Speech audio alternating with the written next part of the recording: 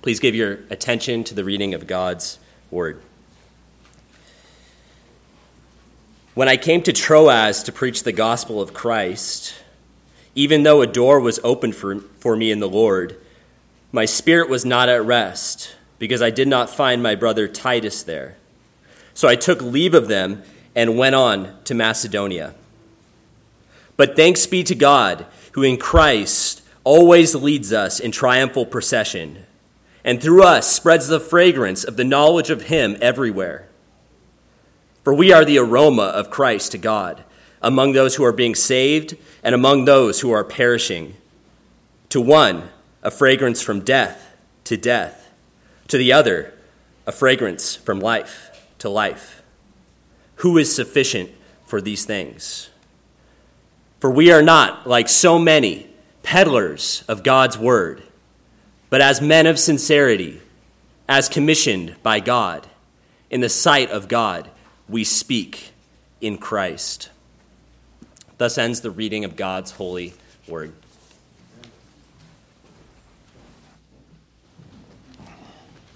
You may all be seated, and let's pray together as we come to God's holy word today. Our God and our Father, we give you praise as the Most High God, as the everlasting one, as the one whose ways are higher than our ways and unsearchable and inscrutable. And Father, we confess, especially as you have raised us from our sinfulness, and as we are finite, Father, we confess that we could never understand the truths about you apart from your revealing them to us. And so we praise you for the revelation that you have given us of yourself and of your power and of your wisdom and of your ways in the Scriptures.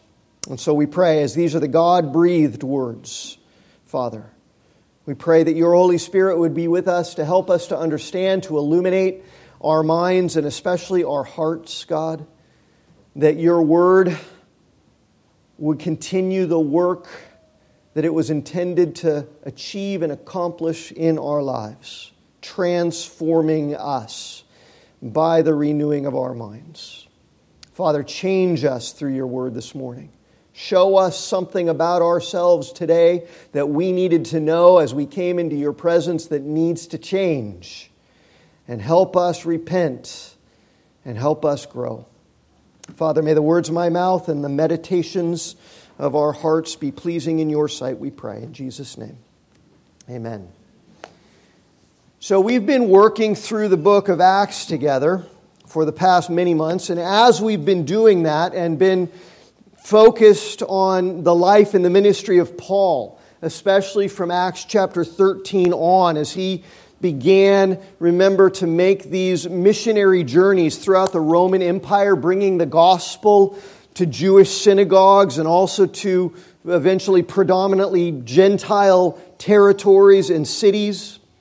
It's important to remember that it was along those journeys, of course, that Paul wrote letters to various churches that had been established in all of those places that he had been traveling, and that we have 13 of those letters still that he wrote here in our New Testaments. And sometimes it's important to go back and say, well, he wasn't just traveling, but what did he write to those churches, and what is the benefit for our souls? And that's what I wanted to do today. He wrote the letter to the churches in the province of Galatia first, around 47 AD, the book of Galatians, during his first missionary journey. And then he wrote the book of 2 Timothy last, around 64 AD, during his second imprisonment in Rome, very, very near to the end of his earthly life.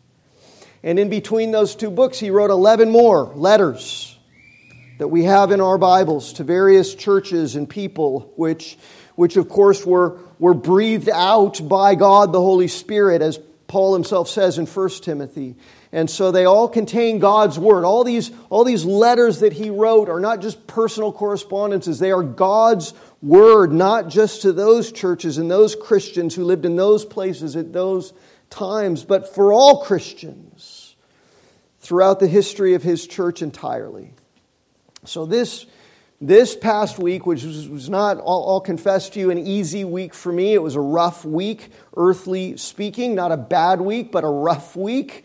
I've learned that. I hope you're learning that too, and have learned that in your own lives, that when it feels like a bad time, it's not a bad time objectively, because we don't measure reality by how we feel. And God works all things together for our good. And all things means all things, even the rough things and the things that feel bad. And so, even though it feels like a bad week, it must be a good week, right? Because God's using it. Well, this past week, which didn't feel good but was, my mind and my heart have been focused on this little portion of God's Word in the second chapter of the second letter that we have in our Bibles. I think he wrote at least 3, maybe 4 letters to the church in Corinth. We've got 2 of them as the inspired Word of God in our Scriptures. And I've been focused on these few verses in the second chapter of the second letter that we have to the church of Corinth, because God's been using this passage to bring great encouragement to me when circumstances and the stuff of life in this broken world has been tough and frustrating and discouraging. And there's all kinds of places like this, right, in God's Word? All kinds of places to run to in tough, frustrating, discouraging, painful times. You've all got your places that you go and find shelter and find refuge, and praise God who gives us those places in His living and active Word to run to and to fill us with strength and encouragement and perspective. And that's what I want to share with you all today from the words of 2 Corinthians. And I hope that God's going to use these verses to encourage you just as He's been encouraging me. So, Paul first came in his missionary journeys to the city of Corinth. You might remember from our earlier studies in the book of Acts, Paul first came to the city of Corinth during his second missionary journey around the year 51 AD. You remember that Corinth is a port city down in southern Greece. It's actually on a little isthmus of land where there are 2 ports because there are 2 bodies of water that border the city. And Paul had been traveling through Asia to the east, modern-day Turkey. And you remember that as he was traveling, he was making plans to go up to Bithynia, but he was prevented by the Holy Spirit, and he wanted to make stops instead along the way, and God prevented him from stopping and drove him providentially all the way out west to Troas. And when he got to Troas, God gave Paul a vision of a man across the sea in Macedonia where he'd never been yet. And that man was pleading with Paul for help. And so Paul and his traveling companions set sail for Macedonia. They ended up in Philippi. You remember in Acts chapter 16. And that was the place where there was no Jewish synagogue. And so they did what was customary for the Jews to do when there was no synagogue. They went down by the river in order to worship, and they found a group of ladies there, remember, and they talked to them about the Scriptures and about the Messiah and about Jesus. And then through a series of circumstances, you remember that it was in Philippi that Paul and Silas, one of his companions, ended up in jail, and God providentially shook the doors open and shook the chains from their hands and feet, and they were able to preach the gospel to the jailer and his whole family, and they all came to faith in Jesus. And then from there, they traveled to Thessalonica and to Berea and to Athens. You remember Paul debating in Acts chapter 17 with the Greek philosophers in Athens at the Areopagus.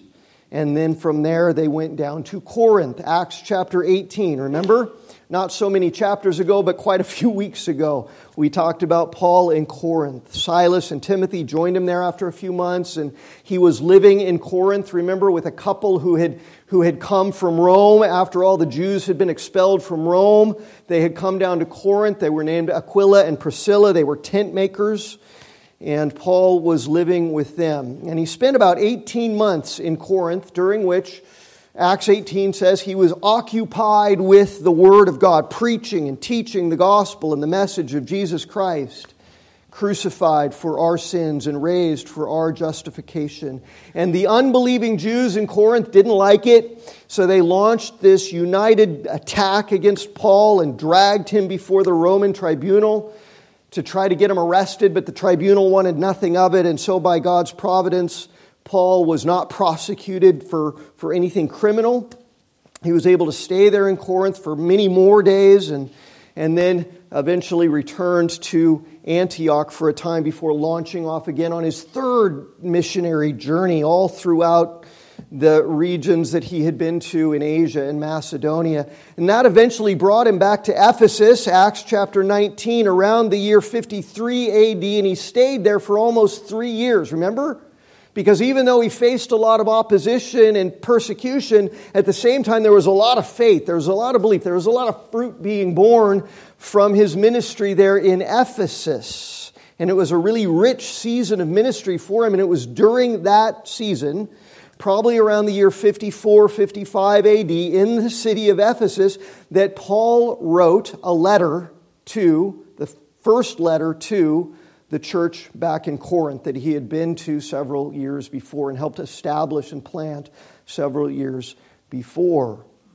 So he's in Ephesus, the church is over in Corinth, and he's hearing from Titus, one of the Christians and disciples there in Corinth, that there's trouble in Corinth. Some doctrinal issues, some things that they were misunderstanding about the truth of God, and also some moral issues.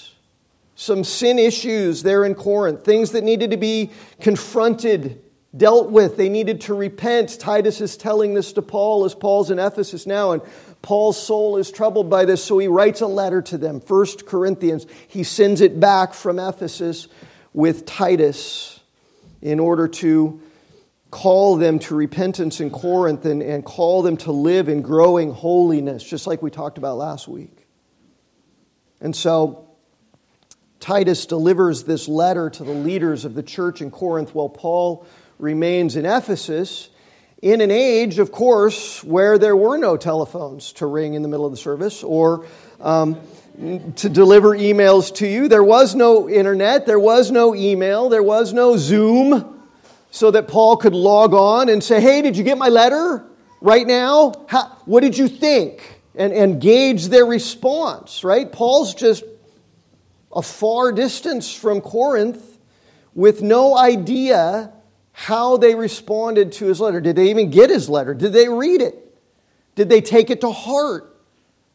When they read his words of rebuke and correction, were they humbled in their hearts by that correction? Did it lead to repentance in their lives? Or maybe not. Maybe the Corinthians, when they got 1 Corinthians and Titus read it to them, maybe they chafed at Paul's admonitions and exhortations. Maybe they took his letter and wadded it up and threw it in the fire and said, forget this Paul. He's got nothing nice to say to us. How would Paul know? Well, he wouldn't know in any immediate way because Titus couldn't send an email to him or call him up and say, guess what? Here's how they took it. So Paul is anxious to know how his letter was received, and so he planned to go and visit Corinth twice, actually. On his way from Ephesus back up into Macedonia, he planned to go by way of Corinth and to stop there for a time and to see how things were. And then he planned on his return trip from Macedonia again to stop in Corinth and pay them another visit. He says that in 2 Corinthians chapter 1 and verse 16, that was his plan, but then he changed his mind. And he decided, instead of stopping in Corinth or even going by way of Corinth, to travel straight to Macedonia from Ephesus without stopping in Corinth. Why? Why would he do that? If he was so eager to go to Corinth, if he was so eager and anxious to find out how they had received his letter and whether they were growing now, whether or not it had been well received, why did Paul change this plan and decide not to go? He tells them in this second letter that he wrote to them. 2 Corinthians chapter 1, look up at the end of chapter 1. He explains the reason why he didn't go in verse 23. He says, I call God to witness against me. I didn't go in order to spare you, that I refrained from coming again to Corinth. Not that we lord it over your faith, but we work with you for your joy, for you stand firm in your faith. For I made up my mind not to make another painful visit to you. For if I cause you pain, who is there to make me glad but the one whom I have pained? You hear the mercy? You hear the grace in Paul's heart? I wrote as I did so that when I came I might not suffer pain from those of you who should have made me rejoice, for I felt sure of all of you that my joy would be the joy of you all. See, mercy's the reason why Paul didn't go again to Corinth. Mercy, because he didn't want to discourage them. Because he knows he's not the Holy Spirit. Because he knows, look, I wrote this letter and I confronted your sin, which God calls me to do, but what I can't do is change your hearts. And I didn't want to try to take the Holy Spirit's role into my own hands. I wanted the letter to sit there, and I didn't want to show up and discourage you. And I prayed that God would do His work through my letter in your hearts, and that it would cause me to rejoice to hear that God had brought you to repentance. The outcome, he knew, was up to the Holy Spirit. He couldn't change their hearts. God could. Paul needed to trust God. Paul needed to pray and hope, and that's what he did. And so he headed for Macedonia without going by way of Corinth. He headed up through Troas instead. He hoped to meet up with Titus in Troas because he was hoping Titus would come from Corinth, meet him there, and give him a report of what was going on. But in God's providence, Titus couldn't make it to Troas, and so Paul was upset. Paul was... His mind was not at rest, he says here in chapter 2, because he's still waiting to hear from Titus what's going on in Corinth. So plan B was, since Titus couldn't make it to Troas, plan B was for them to meet up in Macedonia later that year, which they did. And Paul says that when they met up, Titus did report to him about what was going on in Corinth after they got the first letter. And that report did cause Paul to rejoice.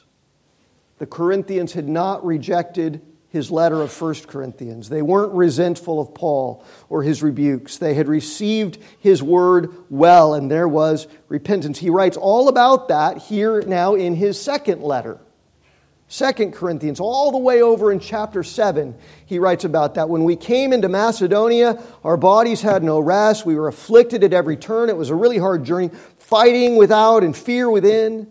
But even though we were struggling, even though we were wrestling, even though it was hard, God, who comforts the downcast, comforted us by the coming of Titus. And not only by his coming, we weren't just happy to see him, we were happy to hear from him the comfort with which he was comforted by you, Corinthians, as he told us of your longing, your mourning over your sin, and your zeal for me, so that I rejoice still the more. They had received his word. They had turned from their sin. They were beginning to grow. They were growing, as we saw last week. But see, those words about this good report from Titus come all the way over in 2 Corinthians chapter 7. Because the good report of the Corinthians' repentance and love for Paul wasn't the only thing that Titus had to report and fill Paul in on. He also told Paul that once again there was trouble in Corinth, but this time it was coming from the outside. A group of false teachers. They were calling themselves apostles of Jesus, but they weren't teaching the true gospel of salvation by grace alone, through faith alone in Jesus. And not only were they preaching a false legalistic gospel, they were actively and deliberately and overtly trying to undermine Paul by discrediting him. They were trying to cause the Corinthian Christians, who Paul loved desperately, to lose confidence in Paul. They were tearing him down in the sight of the church of Corinth. And Paul wasn't just personally offended by that. His greatest concern was, if they lose faith in me as an apostle of Jesus, they'll lose faith in the gospel. And that would be a disaster, and that's what he really cares about.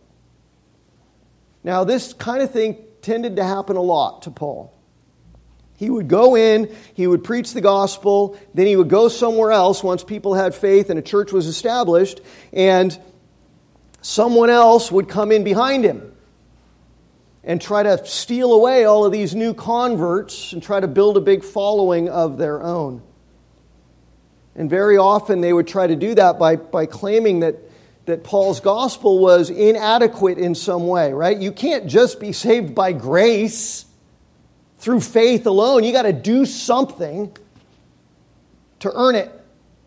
So they'd try to add to the gospel. Salvation, they would say, equals grace plus something you got to do in order to be saved. Good works, physical circumcision, we've seen it before. Dietary laws, we've seen it before in the book of Acts.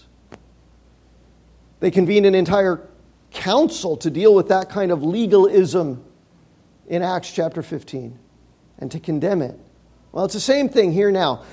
Titus comes up to Macedonia to meet Paul, lets him know there's this group of legalistic false apostles. And they're at it again. They're trying to steal the sheep. They're wolves in sheep's clothing trying to steal the sheep. And this time, they're not just discrediting the gospel, they're also trying directly to discredit Paul. They're mocking Paul. They're going, wait, Paul preached this gospel to you? That loser? What confidence could you ever possibly have in that guy? This is what they were doing. They made fun of him, they mocked him about his appearance. That short, squatty, hook-nosed little guy with the unibrow, Josephus tells us, that guy... You listen to him?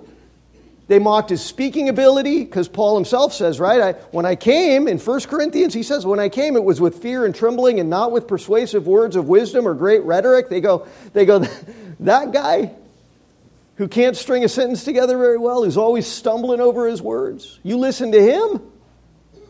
He doesn't have any flourish. He doesn't have any training rhetorically. Because, as you know, Paul just preached the plain, simple gospel of Jesus Christ crucified and left the power not up to his words, but up to God's words and the Holy Spirit to transform people's lives. But see, these guys, these false apostles, they were super educated. They were super slick. They knew how to turn a phrase. They were super rhetorically eloquent, and they had all kinds of flourish about their ability to speak by which they could capture people's attention according to their own powers of persuasion. They knew how to draw a crowd. They knew how to win people over. They had the biggest churches. More people came to hear them than Paul. And so they'd go, why are you listening to Paul? He's not successful. Look at us.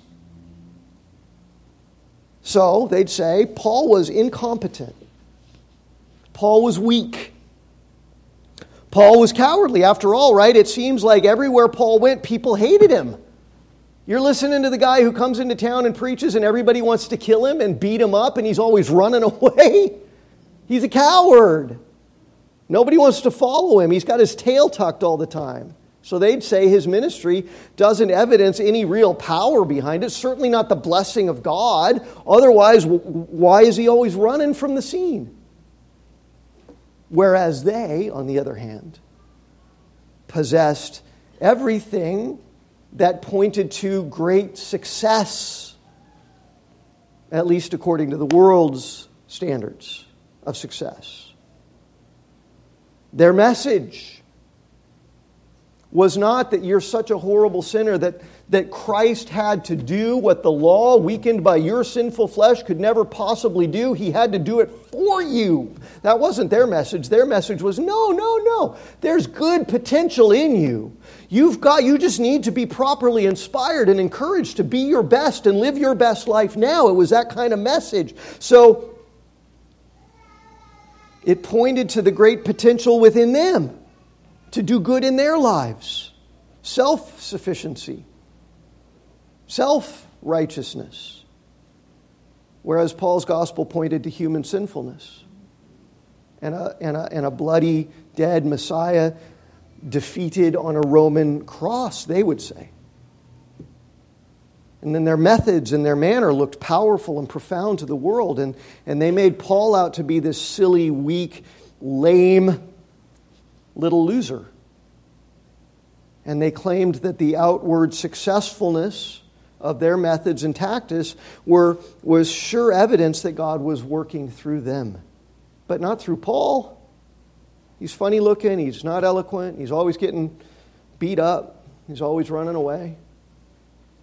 So, Paul devotes this entire portion of this second letter now to the Corinthian church, all the way from chapter 2 here over to chapter 7. He devotes this whole section to defending his apostolic ministry. Not because of his own personal concerns, but because he's very concerned that they don't lose confidence in the true gospel that he preaches. He doesn't want the people in Corinth to be led astray by those false teachers who make themselves out to be successful and impressive compared to Paul. And it's funny, all the way over in 2 Corinthians chapter 11, Paul's referring to those false apostles who make themselves out to be better looking and more eloquent and more powerful and more successful and more impressive. He calls them, very facetiously, he calls them super apostles. Well, they're really special apostles. And he's defending his own ministry against the super apostles here in verses or chapters 2 through 7. And it's this defense of his true apostleship and the validity of his ministry and gospel that I find to be very, very encouraging. And here's why. Because Paul doesn't try to argue that the super apostles are incorrect in contrasting their self-sufficient strength with his weakness. He doesn't go, I'm not weak, I'm not unsuccessful. I don't lack flourish and elegance. He doesn't try to say that. He goes, yeah, no, they're totally right. I'm really lame. I really am weak. He readily admits by the world's measure, he's weak and he's lame. He's already said that right back in 1 Corinthians. I got no eloquence. They're right about that. I got no superiority of speech. I've got no human powers of persuasion. I'm standing up preaching. I'm literally shaking because I'm so scared as a redeemed sinner to be bringing the Word of God to people's ears. Much weakness, he said, marked my ministry. Personal weakness. Here in 2 Corinthians, he's going to go to great lengths to enumerate for them all of the ways that he's constantly suffering in his ministry. Yep, I'm getting run out of town all the time. I'm getting beat up all the time. I'm getting shipwrecked. I'm getting robbed. I'm getting persecuted. And over in chapter 12, he'll say, you know what? I boast in it. I boast in my weakness. Because it's when I'm weak that God's strength is made powerful in me. That's super encouraging all by itself, right? We could just say amen and go home. But nope, not yet. So, he doesn't dispute the super apostle's claim that he's weak. What he says is, here's what they're wrong about. What he says is, they're wrong to measure their success in God's economy. They're wrong to measure their success in God's eyes according to the things that this world considers to be powerful and profound. Paul says, in reality, according to God's standards, it's my weakness in the world's eyes that in fact amounts to success. In God's eyes, in God's estimation. And I'll tell you what, on those days when nothing seems to be going right, on those terrible, horrible, no good, very bad days, so the ones that laugh know that book because you raised kids to read that book, and the rest of you are going, what's that about? When Alexander wants to move to Australia, on those days, or weeks, or months, maybe some of you have experienced, when it can be tempting to think that you're going through all of this weakness and trial and suffering because you've done something wrong and God's punishing you for it, or because God has abandoned you and doesn't care about you, on those days and during those times, it's awfully, awfully encouraging to hear from the Apostle Paul, who says that he rejoices on those days in his sufferings. It's always good to know that in God's sovereign goodness, He gives us, like a present wrapped in a bow, He gives us the weaknesses, the trials, the thorns, the unrelenting sorrows. Right? 2 Corinthians 12:7, a thorn was not in my flesh. It didn't just appear there. A thorn was given to me. in my flesh as a gift from a loving Father in order to tune our minds and our hearts into the voice of our Heavenly Father who says, you know what you don't need is pleasant circumstances. You know what you don't need are pain-free days always. You know what you don't need is the guarantee of happiness all the time. And sometimes you're going to have thorns and pain in order to learn that what you do need is my grace and that it is sufficient for you. You don't need much more or anything more. 2 Corinthians 12:9, my grace is sufficient for you, for my power is made perfect in weakness. So here in these very few but very full verses 14 specifically through 17, Paul's pointing us in that same direction. And the key word that he uses is the word triumph. See that word? Triumph. Verse 14. Paul, having been slandered, having been maligned, having been mocked, having been undermined by these super apostles who love to scoff at his weakness and puff themselves up in their pride, says, thanks be to God, who in Christ always leads us in triumphal procession, and through us spreads the fragrance of the knowledge of Him everywhere. For we are the aroma of Christ to God among those who are being saved and among those who are perishing. To one a fragrance of death to death, to the other a fragrance of life from life. Who's sufficient for these things? So see, the super apostles say that Paul embodied weakness and defeat and failure. Well, they epitomized triumph in this world, success in this world, in their own ministries, in their own message, in their own methods, in their own manner. And so Paul, in response, in all of his admitted weakness, says, thanks be to God that I'm weak. Thanks be to God who in Christ always leads us in triumphal procession. What he's saying is, thanks be to God that I'm weak, because here's what that weakness actually means.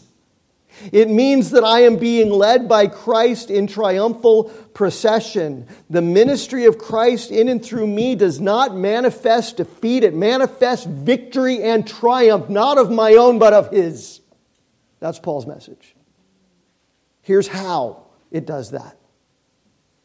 What Paul's doing here is he's borrowing from the imagery which would have been very familiar to anyone living in the Roman world at that time.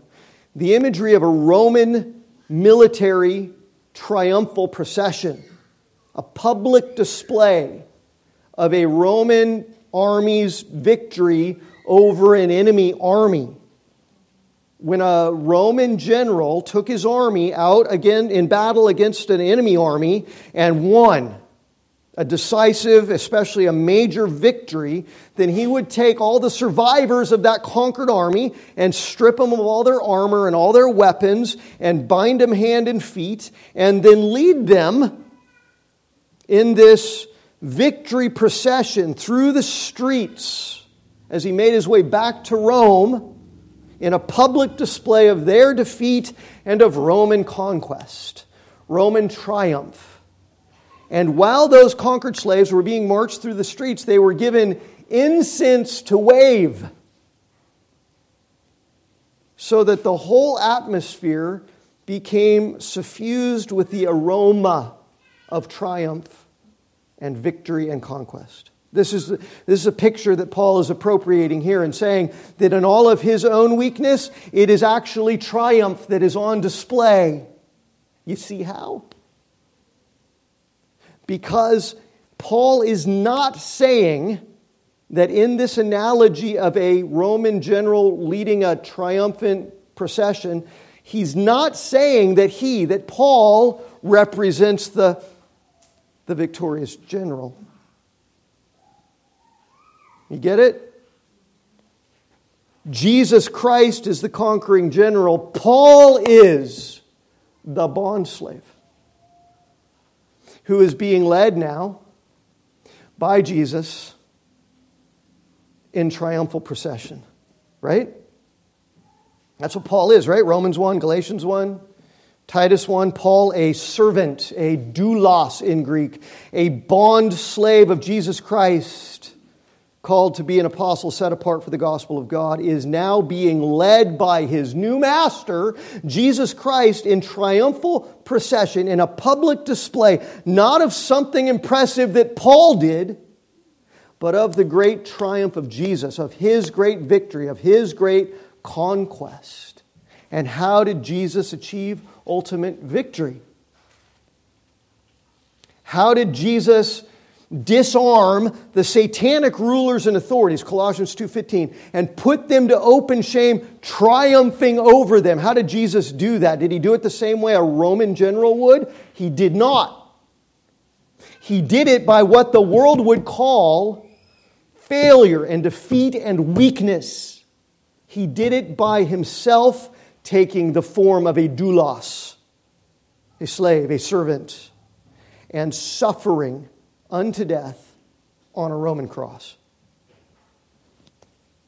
And so you see, Paul is saying that the very things that the world identifies as sure signs of weakness and defeat and failure are the things that God, in his infinite wisdom, has chosen to work through in order to triumph over sin, over death, over the devil. And Paul's own life of weakness and of what the world would call failure and defeat is simply what one should expect for someone who is walking now in the way of his master, who is the suffering servant. Someone who is being led in triumphal procession through the world by the crucified and risen King of Kings who has conquered death itself. Yeah, I'm weak. That's a good thing. Yeah, it's hard. Yeah, I'm suffering. That's a good thing. It means I'm on the right path. It means I'm on the way of the Master. And of course, Jesus, who is the triumphant victor, is a very different kind of victor than the victorious Roman general, right? Who treated those slaves that he led in procession very, very poorly. Not our Lord. Our Lord is the friend of sinners. He conquered our sin. He conquered my stubborn soul. He put me to death and raised me to newness of life, and He is now my friend and not my enemy. While I was His enemy, He died for me. He made peace between me and Him by the blood of His cross. So Paul's point here in saying that Jesus is leading him, is leading Paul in triumphal procession, it's not to implicate Jesus with some kind of cruelty like a Roman general. It's simply to identify himself with Jesus, who triumphed over Paul's enmity and Paul's sin, and who is now leading Paul along the same pathway that leads to glory that is so often in this world paved with the cobblestones of affliction and suffering and sorrow. This is what Paul's saying. This is how we get to glory, people. You walk the path that Jesus walked. It's not an easy path. It's not a wide path. It's narrow, it's hard, and it's paved with trial and suffering, and it leads to. It doesn't consist of, it leads to glory, is Paul's point and the message of God's Word. And so Paul did identify himself as the bondservant of God in Christ. And he also said, didn't he? Romans chapter 8, later in the chapter, that in Christ we did not receive a spirit of slavery to fall back into fear, but a spirit of adoption as sons. The Master is our Father, by whom we cry, Abba, Father. The Spirit Himself bears witness with our spirit that we are children of God. And if children, then heirs, heirs of God, fellow heirs with Christ. Listen, provided we suffer with Him in order that we also may be glorified with Him. You got to walk the same road and be willing to suffer with Christ in order to get to the glory that is His presence forever. Can you see your sufferings that way?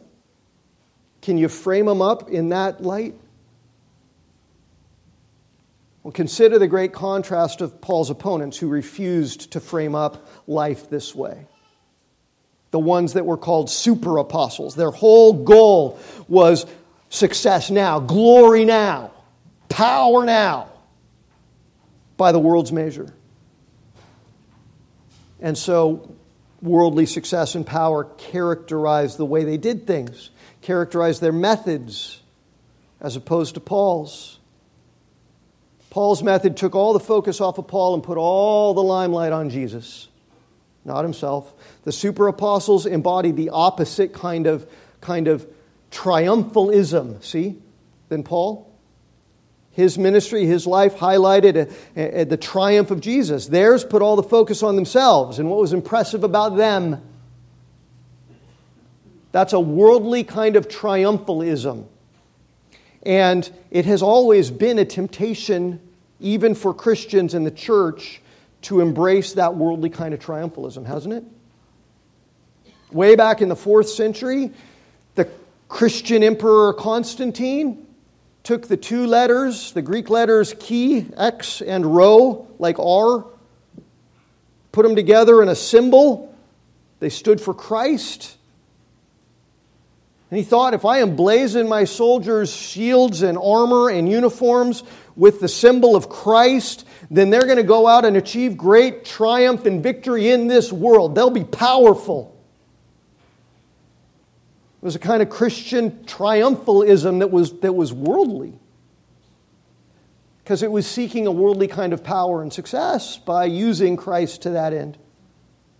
In the Middle Ages, everyone thought that building big, giant, extravagant, opulent cathedrals with huge vaulted ceilings and flying buttresses and columns and pillars on a massive scale was a worldly sign of massive success and power for the church. And the liturgy of the medieval churches was laden with all kinds of very outwardly impressive formalism. In modern times, the church growth movement has convinced most of evangelicalism that mega churches full of thousands of people are the benchmark, are the litmus test signs of successful ministries. Bigger's better. Worldly impressiveness equals triumph. Success is measured by the world's yardstick.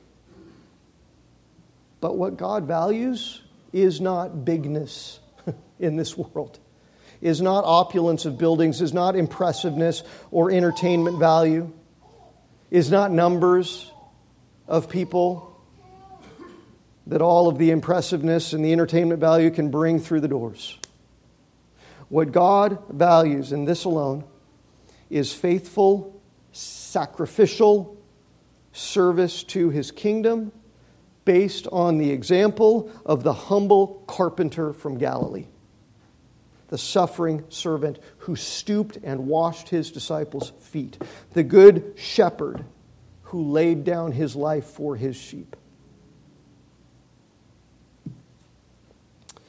Ian's been leading us through a study of John Owen's magisterial work, The Glory of Christ, on Thursday evenings. And in our study a few weeks ago on Christ's glory in His mediatorial work for us on the cross, Owen makes this awesome comment. I copied it onto page 13 of your bulletins today, just after the sermon notes and the song. Owen says this.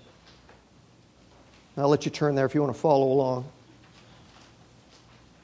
He says, the mediatory work of Christ, which involves both his humbling Himself and coming down and taking the form of man and taking the form of a servant, being born in the image of humankind, and His obedience and submissiveness to the Father all the way to death on the cross. That mediatory work of Jesus, he says, involves both suffering and glory. And so He calls His church to follow Him first through sufferings, then into glory. That was the order, see, that Jesus established. And what the world does is take that order and flip it on its ear. No, we want the glory first. We want the glory now. Jesus didn't come to be served. He came to serve. He came to lay down His life for many. And it was when He was ready to suffer unto death, at the Last Supper, the night before the crucifixion, He said, John 13:31, now is the Son of God glorified, and God glorified in Him. Now, when I'm about to be torn to shreds and nailed to a cross, am I glorified? That's encouraging. And Owen says, as His followers, as Jesus' followers, we've got to follow the same order, suffering then glory. The members of the mystical body of Christ must be conformed to their head. In Christ, the sufferings went before glory, and so must it be with us. Now, Paul says the same kind of thing, doesn't he, to Timothy? In the last New Testament letter that he wrote, again, right towards the end of his life, when he had almost finished the brutal course, when he had been poured out like a drink offering, the saying is trustworthy, for if we have died with Him, we shall also live with Him if we endure through the sufferings. Then will we also reign with Him. 2 Timothy 2, 11 and 12. Now, that doesn't mean we invite suffering. Doesn't mean we go up into a monastery and beat ourselves and afflict ourselves. Certainly doesn't mean afflict other people. I'm going to help you get to glory and start treating them terribly. Don't do that. What it means is that as Christians, we should not be surprised when following in the way of the suffering servant causes us to encounter suffering ourselves. Right? Didn't Peter say that? Don't be surprised at the fiery trial when it comes upon you, to test you as though something strange were happening to you. It's not strange to suffer if you're walking in the way of the suffering servant. Rejoice insofar as you share in Christ's sufferings, Peter says, that you may also rejoice and be glad when His glory is revealed. First the suffering, then the glory. Then Owen says, I know you probably all turn back because I keep rambling, but then Owen says that the opposite expectation, the expectation that we should not expect suffering in this world, that we're entitled to glory in this life and comfort and ease and happiness and good things. And so we spend our whole lives in pursuit of earthly glory. That expectation, that pursuit, that's not the way of Christ. It's in fact, Owen says, the deceptive scheme of the devil. Satan and the world both offer immediate glory.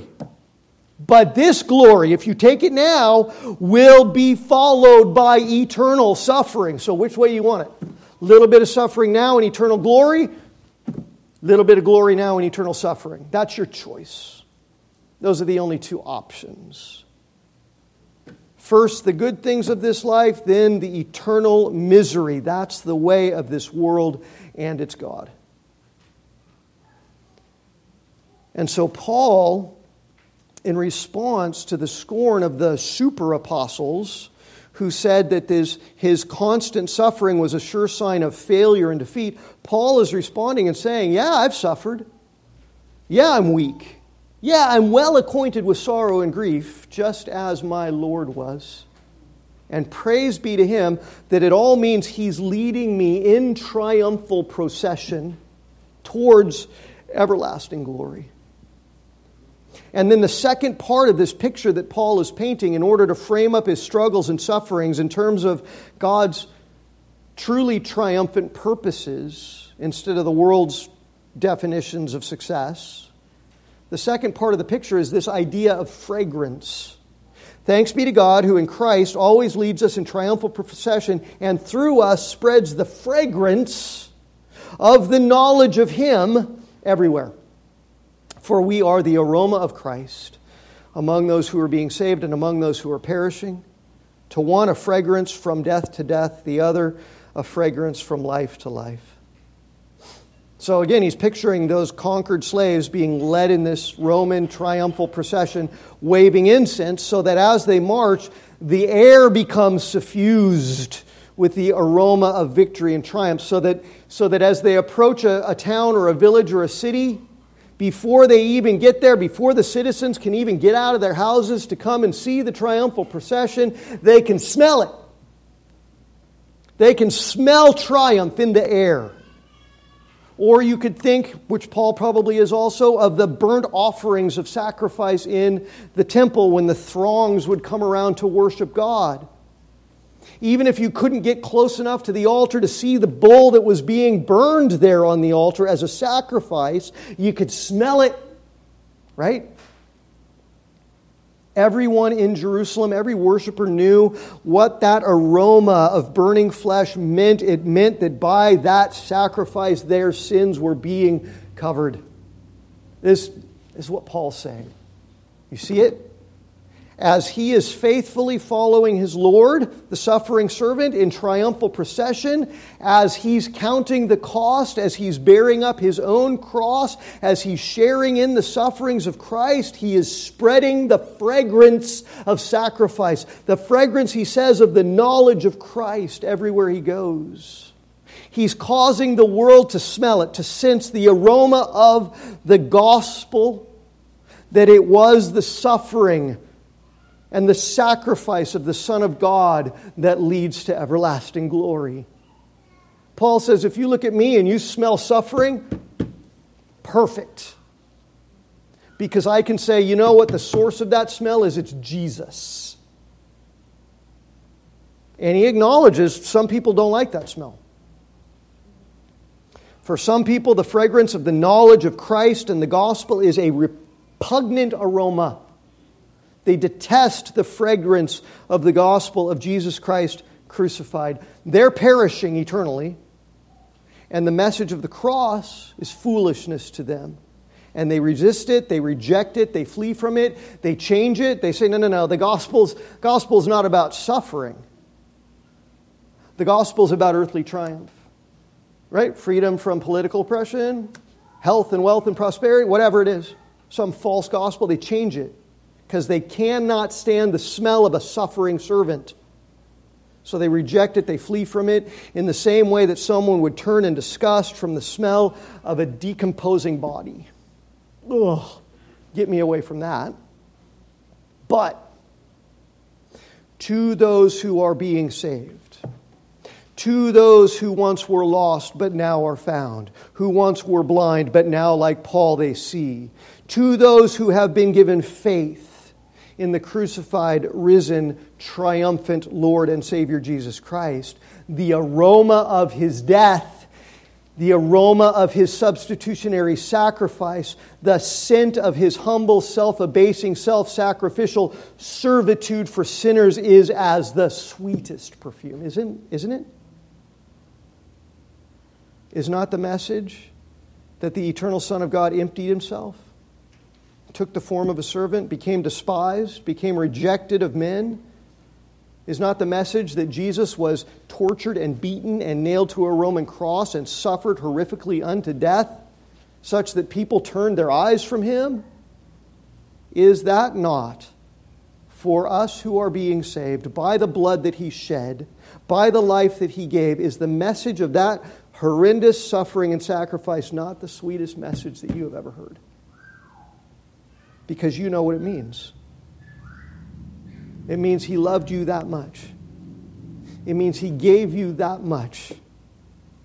Freely. He willingly and for the joy set before Him endured that much for us who don't deserve anything good from Him. And actually what we do deserve is every bit of what He endured and more for all of eternity. That's what we deserve. But instead, He bore it all for us, that having died with Him, we might live with Him forever, and that if we endure with Him in this life, in the blink of an eye, in the instant that is your life compared to eternity, if we endure with Him, we will reign with Him in glory forever. And so Paul says to these super apostles who mock and shame Him and point to His suffering as a sure sign of failure and defeat, and they like to highlight their own vain glory as they seek the world's pleasure and the approval of men. Paul says to those super apostles, you know what? You can have your glory. I don't want it. You can have your message. You can have all this world's power and wisdom and success. You can have all the comfort. You can have the pleasure and all the worldly glory that comes with it, because in the end, that way that seems so right to you leads to destruction. You can have it. I will never trade the sufferings of my Lord, those that He suffered and those that I suffer with Him. I'll never trade them for your glory. I rejoice to suffer with my Lord, because as I do, that's the true march of triumph. That's the true path to glory, because the sufferings of this world aren't even worthy to be compared with the glory, right? They're just momentary light afflictions that are paving the way, the only way to true, eternal, unending glory with Jesus. And Paul, look what Paul says. He says, you know what? We're not. Fine, call me weak. Call me if you call. You know what I'm not? I am not a peddler of God's word like those guys. The word peddlers was used of people in the ancient world who were in the wine trade, the wine business, buying and selling wine.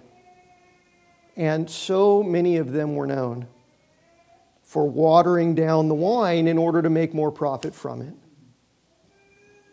They compromised its quality, they compromised its integrity, and they put it off as being high quality and authentic, and they sold it for a premium even though it was cheap and watery and weak. Just like the false gospel that the super apostles peddled. And all the promises of self-sufficiency and worldly strength and wisdom and success and glory and health and wealth and prosperity that come with it. You can keep your stupid watery knockoff. And all of the promises that it can't even deliver on, you can keep it. Because Paul says, I have been promised by Almighty God Himself true glory if in fact I suffer with Christ for a time. I'll gladly march with Jesus in triumphal procession. I'll gladly allow the providential sufferings of God to be added to my life with Jesus if He will take me where He's gone. So, can you see your sorrows and your sufferings and the painfulness of your life? Can you see it all in that light, Christians? Not as signs of failure, not as signs of defeat, not as indications that God is against you or punishing you, which in our self-pity we like to say sometimes. Oh, I'm suffering so much. God must really be angry. No. God hasn't forgotten about you. God hasn't failed to care for you. All of those things are manifestations of that same divine love by which God sent His only begotten Son to suffer for you in order to bring you to glory. There's all of the pain in your life. It's all signs like the cross itself, right? That used to be the most terrifying thing a person could set their eyes on. An emblem of Roman torture and horror and suffering and anguish and death. And now, for all who are being saved, that's the very emblem of mercy and triumph and life, right? We wear them around our necks. Because they're signs that Jesus, our suffering servant, is leading us now in triumphal procession as we take up our crosses to follow Him. Can you see your sufferings as those kinds of signs? Emblazon that on your shield. Emblazon that on your uniform. Suffering. For I am in the way of the Master. Can you see your sorrows in that light? When we can't and when we don't see them in that light, when we encounter various trials of many kinds and we don't see them in this way, then what comes off of us is the stench of bitterness and discontentment and selfishness and pride. And that suffuses the air all around us, and the people of the world go, "Ooh, what does he have that I don't have? I don't need anything from that stinky guy." But when we can see our sufferings in this light and And when we can say, through all of the fatigue and all of the sorrow and all the tears, when we can learn to say with Jeremiah, right, this I call to mind as I'm grinding my teeth in the gravel and Jerusalem's burning. This I call to mind, and therefore I have hope. Steadfast love of the Lord never ceases. His mercies never come to an end. Great is His faithfulness. You know it. The Lord is my portion. When we can tune our souls to the merciful God, saying, you don't need me to pull out the thorns. My grace is enough for you. It's all you need. Because my strength is made perfect in your weakness, so you should be happy about the weakness. When we can learn to hear God saying that, and when we can say in response, well then, Lord, I will boast in my weakness, as Paul does, then the aroma of Christ emanates from us. And the people of the world look at us and see us suffering, and they smell the aroma of Christ, and they go, what is that fragrance you're wearing? How do you have so much hope amidst so much pain and sorrow? Then we can be ready to give a defense of the hope that is in us, as Peter commands us to do, by spreading the fragrance of the knowledge of God in Christ and the gospel everywhere we go. Telling them that the sweetest news of all is the gospel of Him who laid down His life for our everlasting glory. And we can know that all that is painful here is just paving the pathway unto that glory. And that if we endure, we will reign with Him forever. There's the hope.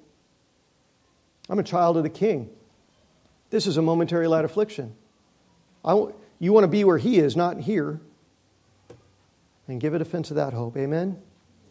We're out of time. Let's pray, and then we're going to sing to our God.